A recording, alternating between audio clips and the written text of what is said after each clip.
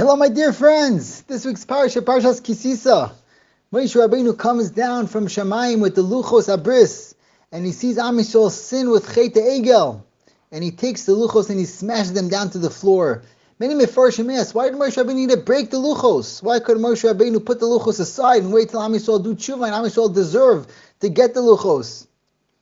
Moshe Rabbeinu understood that Am Yisrael needs something else. After Am Yisrael sinned with the Chet Egel, they cannot get those luchos abris, the first luchos. They're not on that madrega. They went down. They're on a low madrega. They need a Torah that could talk to them in their place.